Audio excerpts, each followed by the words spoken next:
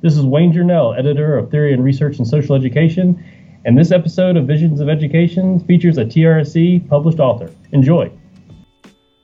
You're listening to Visions of Education, a podcast where we take a look at big ideas in education from different perspectives. Hi, I'm Michael Milton, a high school teacher from Massachusetts. And I'm Dan Kretka, an education professor in Texas. We're here to help bridge the gap between educators in the K-12 and those professors in higher ed. We hope this podcast will help bring those fuzzy ideas in education into focus.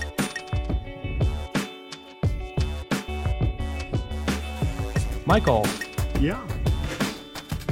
I mean, are you one of those teachers who goes in the classroom and, just teaches history, right? Doesn't bring your politics into it. You're not like biased. You're not trying to change history, you're just teaching the facts. Is that the kind of teacher you are? It's like, what was that TV show? Like, just the facts, ma'am. Or I think that was Dragnet. The Dragnet approach. I think it's complicated. And I feel like with the political climate we are in, it's even more complicated. But I do think that, with what you're talking about, what you're discussing, I think that is kind of like you bringing yourself into the class, like what content you're choosing to go over.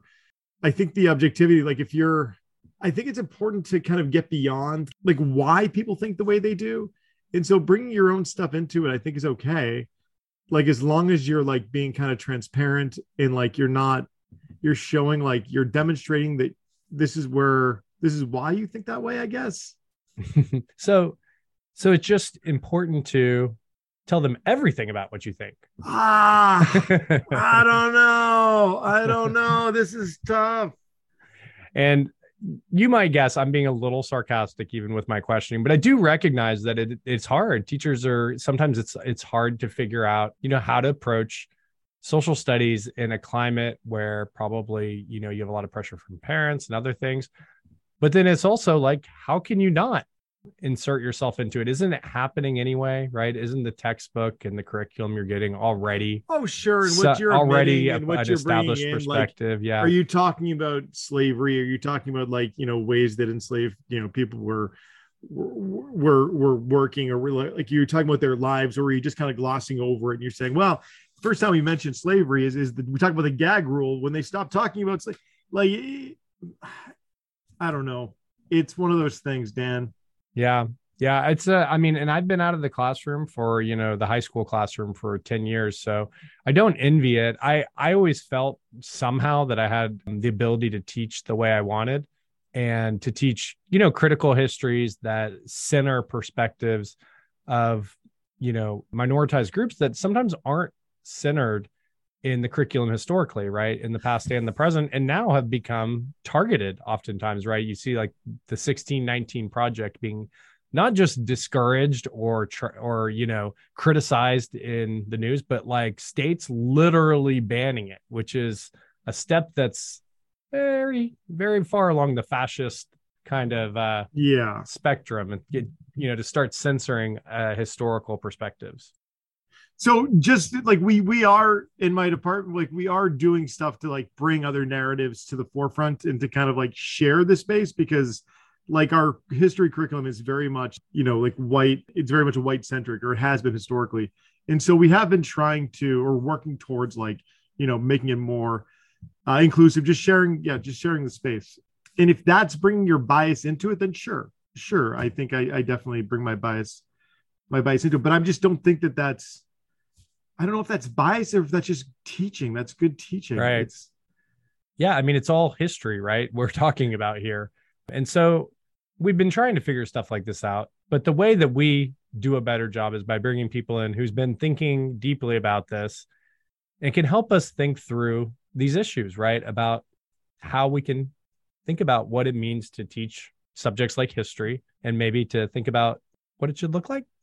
And so we would like to welcome into the podcast, friend of the pod, returning Maribel Santiago, and you know what? I'm going to be optimistic here and say future friend of the pod, because we know he's coming back. Tadashi DeZona, welcome.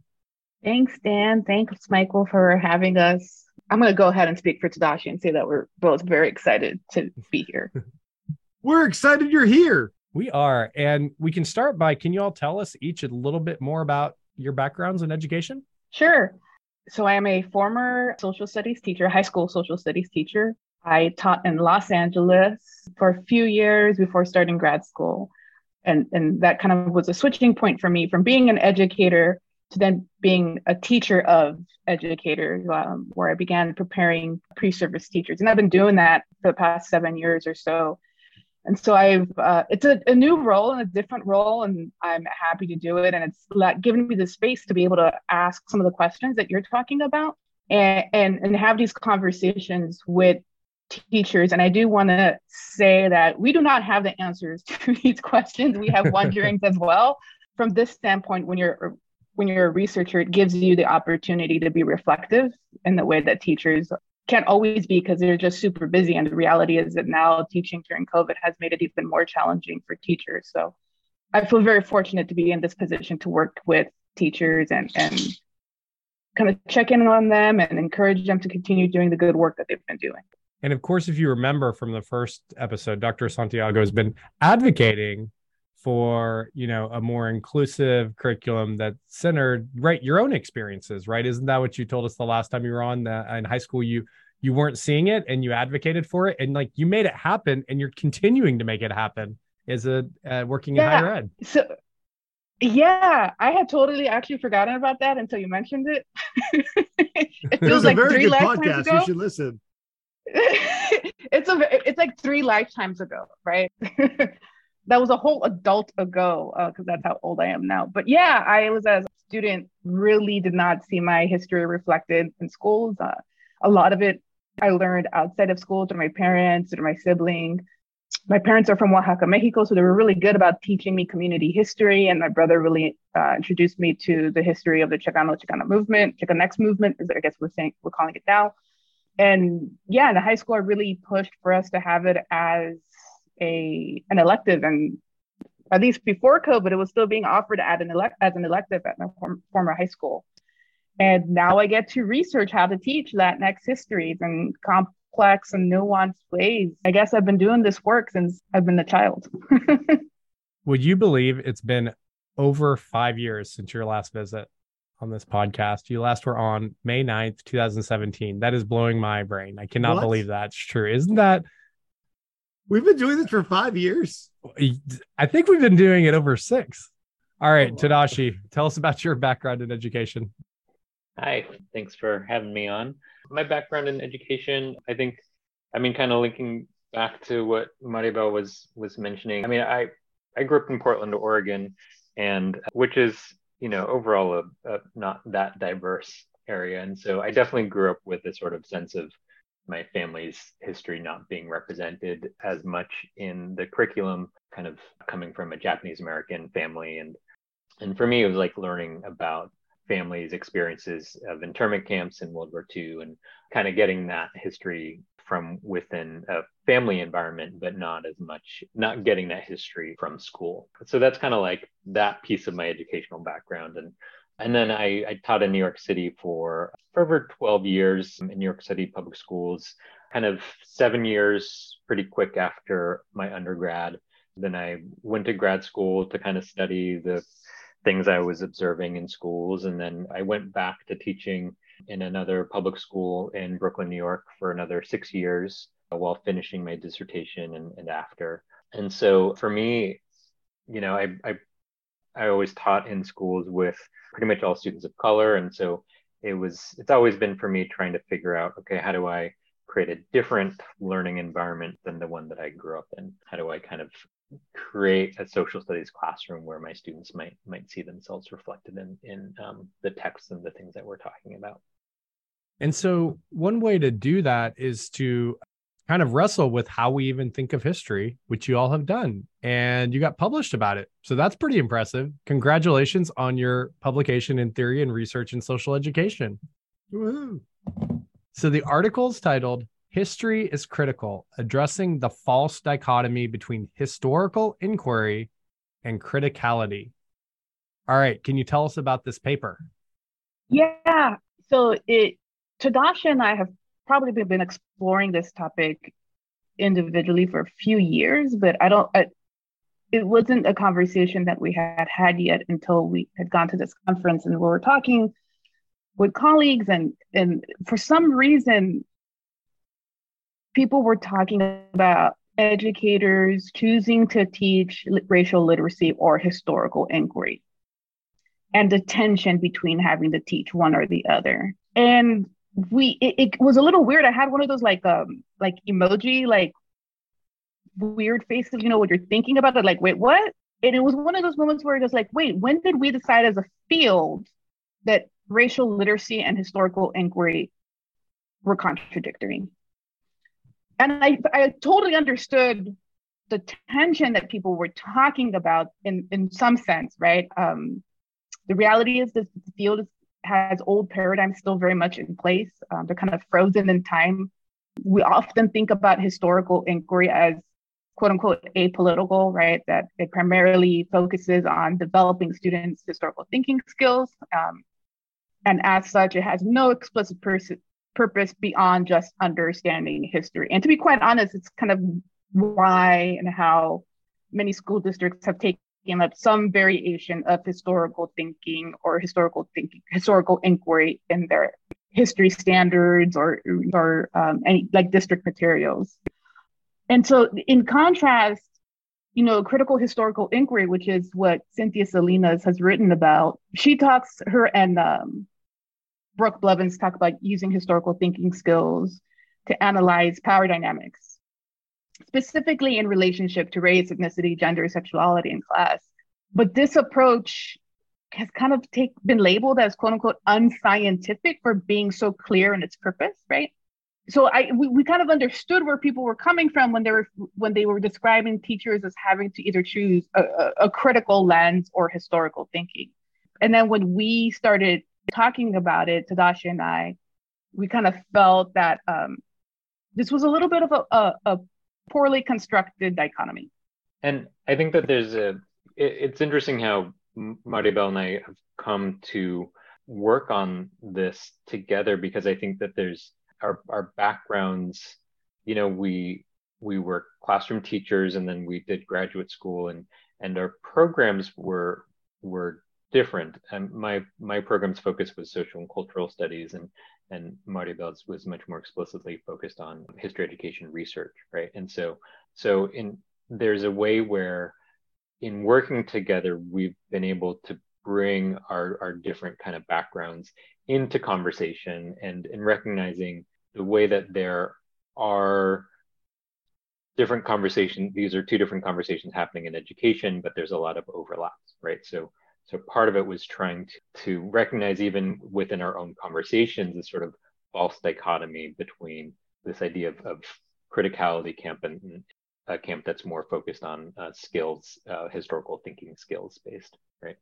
So is the idea that if you are doing inquiry, right, you are just apolitical, but if you're teaching about other cultures or, other narratives that are missing, that makes it political? And so therefore you can't do both of those things, because if you're in the inquiry field, you're just apolitical. But if you're bringing other voices, that is political. Is that the issue? So I think I appreciate the question, because I think a lot of people see as being more inclusive of bringing other perspectives, right? There's this idea of presenting multiple perspectives, right? And giving each perspective same weight.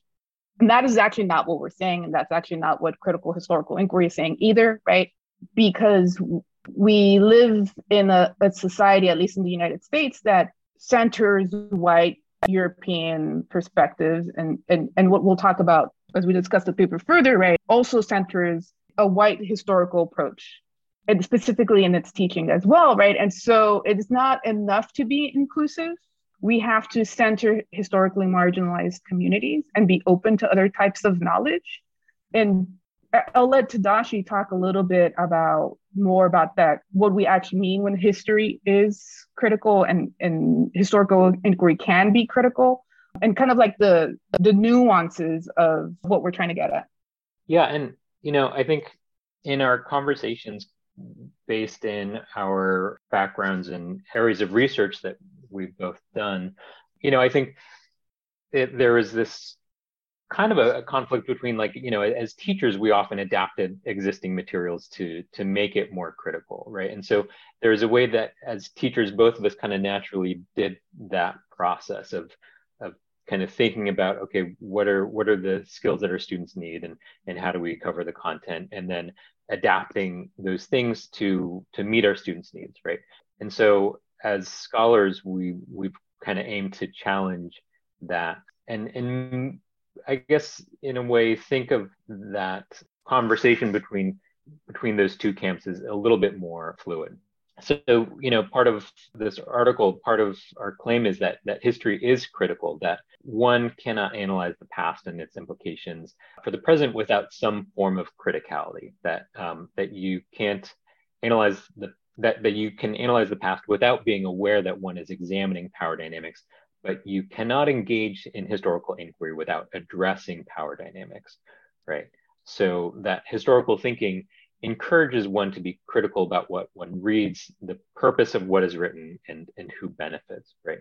So there's this, we're not saying that at all moments what someone claims is history, it's going to be critical, but that history should be critical because of these overlapping commitments.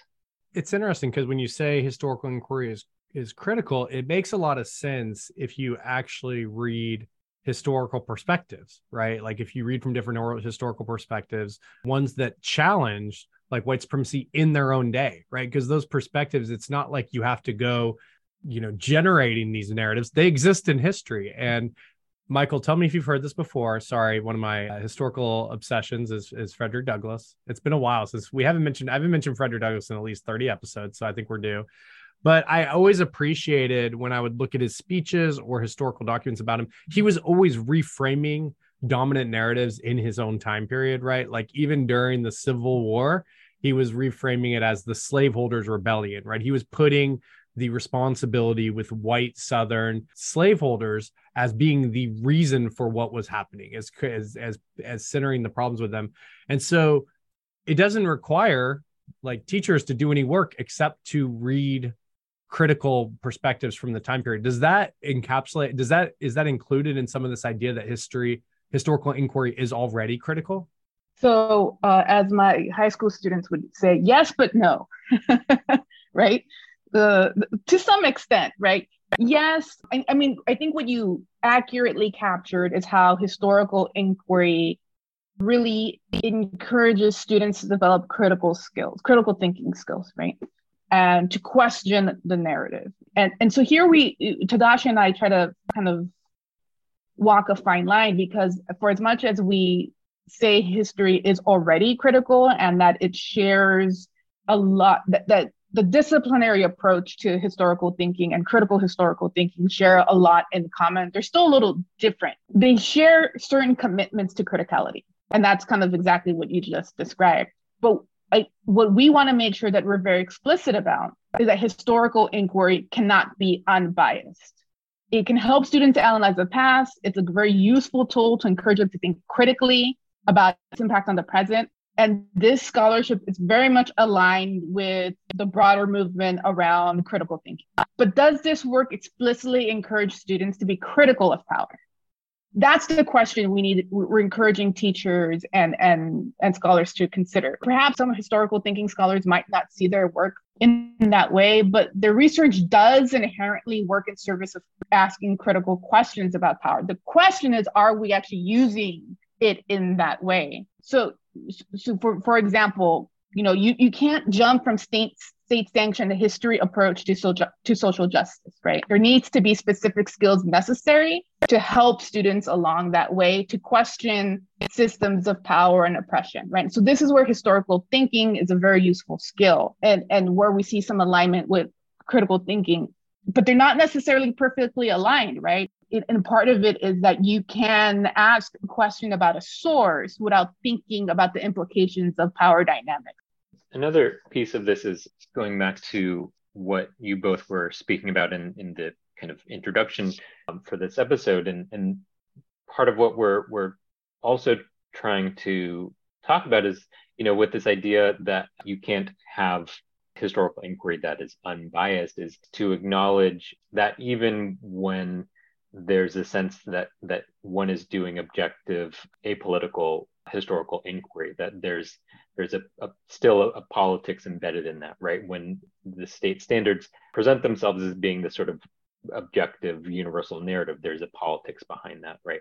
So, I mean, I appreciate what Michael had been bringing up about, kind of like you just kind of tell them everything that you think, like, part of that's about being explicit about where you're coming from, right? To own up to whatever's going behind one's thinking and one's approach to teaching, so that there is always going to be that political investment, and part of that criticality is owning up to those political investments that are behind any approach to historical inquiry. So is this similar to the notion of a positionality, right? That the idea that we have to identify our relationship, our position in the world based on identity markers in relation oftentimes to power, right, that exists. And so when teachers admit where they're thinking from, it allows them to show that everything's biased here, including them, the historical scholarship, the process of going about doing historical inquiry. I'm putting my finger quotes up as I do that. Is that a little bit, is it similar to the ways researchers try to, when they do positionality well, is it similar in that sense? Yeah, I mean, and I would say, it's that kind of idea of, we can reach a better objectivity by owning up to our own subjectivity, right? It's like, instead of pretending like we can be objective, it's about owning up to what is shaping our particular perspective and analysis in that. So how does this change what history can look like in classrooms? When we see this, history is critical, when we're able to kind of, when it goes right, when people, not that they have all the answers, but when they are taking up this practice where they're able to see historical inquiry as a way to mesh with criticality, what does that look like in a classroom? Well, I want to go back to what I said at the beginning. We don't have all the answers, right? But we are part of a large group of people. I wouldn't say large group, but a group of people. There's a group of us now, right? Who are really trying to be thoughtful about what does that look like in the classroom. LaGarrett King has this Black historical consciousness framework that encourages complex and nuanced understandings of Black experiences that go beyond treating Black historical actors as objects. Chris Busey talks about Afro-Latinidad and the importance of exploring anti-Blackness, not just in how Latinx communities frame Latinidad, but also in how we in the United States conceptualize who gets to be Latinx. Meredith McCoy talks about the role of indigeneity and gender, and how although we're trying to push more inclusion of women in the curriculum around, these first women books or first women lesson plans, that in doing so, we kind of ignore the Indigenous women who have held leadership positions in their nations. And I think one of the things that all of these have in common is that they all come from historically marginalized groups. That, in going back to that question about positionality, it is because of our positions, of our racialized experiences, that we're allowed to have these complex understandings about race and ethnicity. And so when we think about what researchers should be doing, then it means that we as researchers should be making space for this work, but also seeking it out. I think it goes back to that dichotomy that we were talking about. When we frame these works as being too political, or not being, or being biased, then and relying on what we think are like unbiased historical thinking work, we then exclude these very important voices that really are asking us to reconsider completely what is history and how do we teach history. So one of the things that we're trying to do in this piece is, so both thinking about like what this might look like in the classroom, but one move that we're also doing is looking at, okay, what are education researchers saying should be happening in the classroom, and how can we turn that on ourselves as a field a little bit? So Linus and colleagues talk about this idea of self-reflexivity for teachers to engage in self-reflection about their own role within power dynamics and in historical inquiry, right? And so we're trying to kind of take that move and expand this idea onto scholars, right? So how can education researchers have that self-reflexivity about one's own role within these matrices of power, right? So, I mean, one question that comes out of this work applies both to teachers and researchers, which is like, which types of knowledge do you privilege and why? How are you engaging with historically marginalized populations in critical ways that address systemic power differentials? So with that question, right? So that is really a challenge around being explicit about and really being able to interrogate one's positionality around, and in what ways are you addressing systemic power differentials, not just talking about it, but being accountable to that. So one can have race representation, but still not engage full accountability with regards to power.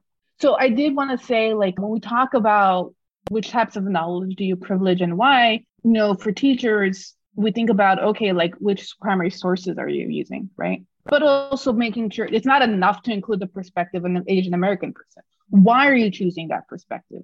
What does that primary document do that another document might not be able to do, right? And then kind of the same way that we're calling on scholars to cite the work of other scholars who engage in this work, like some of the people that we already mentioned, because they bring a perspective that other scholars don't. And so we need to be mindful of being reflective of why are we choosing certain knowledges over others.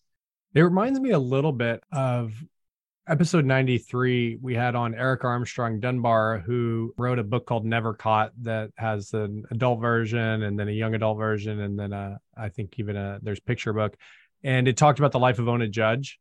And even the historical scholarship in that was a challenge, because she wrote at the beginning of the book how oftentimes Ona Judge's life wasn't written about and wasn't featured in curriculum because of the anti-literacy laws that existed in her own lifetime, right? So the historical scholarship is missing even primary documents from Ona Judge that could have existed if you did not have oppression in the time. So the very act of of writing a book from her perspective required kind of even a different type of historical work because it considered the time period. And I don't know if that's a different type of knowledge, but it's a different way of having to approach history that took account both in the present and the past for historical imbalance and power structures. Exactly. I ask my pre-service teachers when they have a hard time finding primary sources of someone, I'm like, well, you also need to ask yourself, why didn't they exist, right? Only certain documents get to be in the Library of Congress, right? Only those that someone has deemed with historical significance to be included in archives. But we all have some sort of primary sources in our own homes that are family history that are representative of our communities, right? And some of those primary sources are documents, and some of those are oral histories. Some of those are photos, right? These are all different types of sources that sometimes aren't considered valuable enough. And so it's really important to also ask, why are they not being preserved? Why are certain sources more accessible? Because that gets to this issue of power dynamics, right? It's just not enough to say, oh, well, they just don't exist. That goes back to the part that we were talking about earlier of multiple perspectives. Well, I'll only include certain perspectives because those are the ones that are available to me. But really, we should be having this conversation of why we should center other perspectives. Yeah, and I think in that sense, it's holding oneself accountable for those absences and silences of knowledge, right? Like the absence of certain citations. It's not as simple as the documents aren't there or that the sources aren't there, but why? How did that come to be, right? And allowing that to be a part of the inquiry that's happening, right? And both in terms of classroom teachers, but also as researchers, like why are there certain silences and absences of whose voice, whose research is being represented? You've made a very good case that there is a false dichotomy between historical inquiry and criticality. I think so too. I'm a classroom teacher. And I would like to bring more sources to class. How do you recommend, how do you do that if it's so difficult to find? Is it reaching out to like people in different communities? Is that what you're recommending that classroom teachers can do? Or is it just being a better researcher? I think it's about having the conversations about why it is difficult to find sources on certain things, to ask the questions about why I want to know about this community or this population or this piece of history, but like as a teacher, I can't find the sources. Like, why is that, right? And being able to ask that with students and to look into why is it that we have better access to certain historical records than others? What goes into that process of, preservation of evidence and archives, and what goes into an archive and how things are made accessible, right? What things are digitally available versus not. I mean, so I think that there's a piece of that that's also just kind of having those silences be a piece of the inquiry. So I appreciate the question, Michael, because it's a classic teacher question, right? When I was a teacher, you go to professional development, I'm like, all right, like, how do I teach this in my classroom tomorrow? But I'm really frustrated because I can't find this. And our answer is so frustrating from a teacher perspective because we're not giving you any of the sources. Because what we're actually asking educators and scholars to do is to step away from the conversation around content for a while and the how, and engage in a conversation about the why with your students, right? Which is more of a lens, a theoretical approach to how you teach. So with Tadashi's example, and Michael, your question, right? The answer that the teacher wants is, here are these 5 links, you have to find all those sources, go at it, right? But what we're saying is that the system, historical education scholarship, history scholarship, has marginalized the knowledge of Black, Latinx, Asian American, Indigenous communities, LGBTQI communities, right? Muslims, has marginalized not only what they would call historical sources and historical narratives and historical approaches, to the point that when we see history through this white European-centric lens, think that they don't exist, right? So that's what we want to get teachers and scholars to wrestle with, so they could have their students wrestle with the question. And then it's not about did I include enough people of color, right? Am I including intersectional perspectives? But having those light bulbs go off in students' brains about like, oh, this is what Mr. Milton was talking about, why this perspective might not be included, right? And so I part of me is like simultaneously frustrated by my own answer and proud of it, because I think it's trying to get us to think differently about history, and that's really hard to do, but incredibly frustrating when we want to be able to go in there and do our best tomorrow and not have the sources in our hands to be able to engage our students with. I like it because that gets the power dynamics that you're talking about. That's brilliant. What an answer. The power. So this is where we keep talking about the power dynamics in the paper, right? Because it is so much more about whose stories get to be included. And if we take a step back and take this view of the field in its entirety, it allows us to have this conversation. Thinking a little bit more meta, I guess, is what we're saying. I wanted to add in also within the idea of inquiry is this idea of, what do we do when we don't know things, and how to go about not knowing things, right? And so, to some extent, like within historical thinking kind of mindset, part of that is that we can't know everything about the past, and that's okay. And so with the kind of more within the more kind of like social justice oriented or criticality kind of camp, right, there's also this notion that we cannot recover all voices of the past, and that's just how it is, right? And so not to pretend that we can recover all those voices, but that's a part of that's understanding history as it can't be apolitical, right? That there's a politics built into how history functions and how it's been made as a field, right? I kind of see like this development of the field of history ed where, maybe like 4 decades ago, it was all about rote memorization of facts, right? And in many schools, that's still the case, but in many school districts, that's not the case. And there was this push towards historical thinking. And when historical thinking kind of arrives on the scholarly scene, and it's introduced to teachers as kind of like, oh, wow, like, I can't believe we hadn't thought about this in classrooms, right? And it feels very odd at the beginning. I mean, that's why Sam calls it unnatural, right? And now what me and Tadashi are kind of get us to grow with that concept, that historical inquiry, yes, we should be asking all of those questions, but we should also be rethinking what counts as historical inquiry and how historical inquiry should be and can be and has been used to engage in issues of power dynamics to create more just societies. I hope people who read the article see it as kind of nice nudge to the field to have a real conversation from a place of caring. Like, we're not trying to call people out on it. We're not trying to pick fights. We sincerely think that there is potential here and that we should be engaging in these conversations together to really have a more nuanced approach to history that's more inclusive. Maribel Santiago and Tadashi Dezano, thank you so much for joining us tonight. It was a great conversation. Thank you. Thank you both for having us. And I do want to mention that the TRSC article is open access. So any teacher can access for free. Download it as many times as you want. So that I'm is literally accessing it right now. And that is one place people can access your work. Is there anywhere else online that you want to share that people can find not only this article, but maybe other things that you're up to?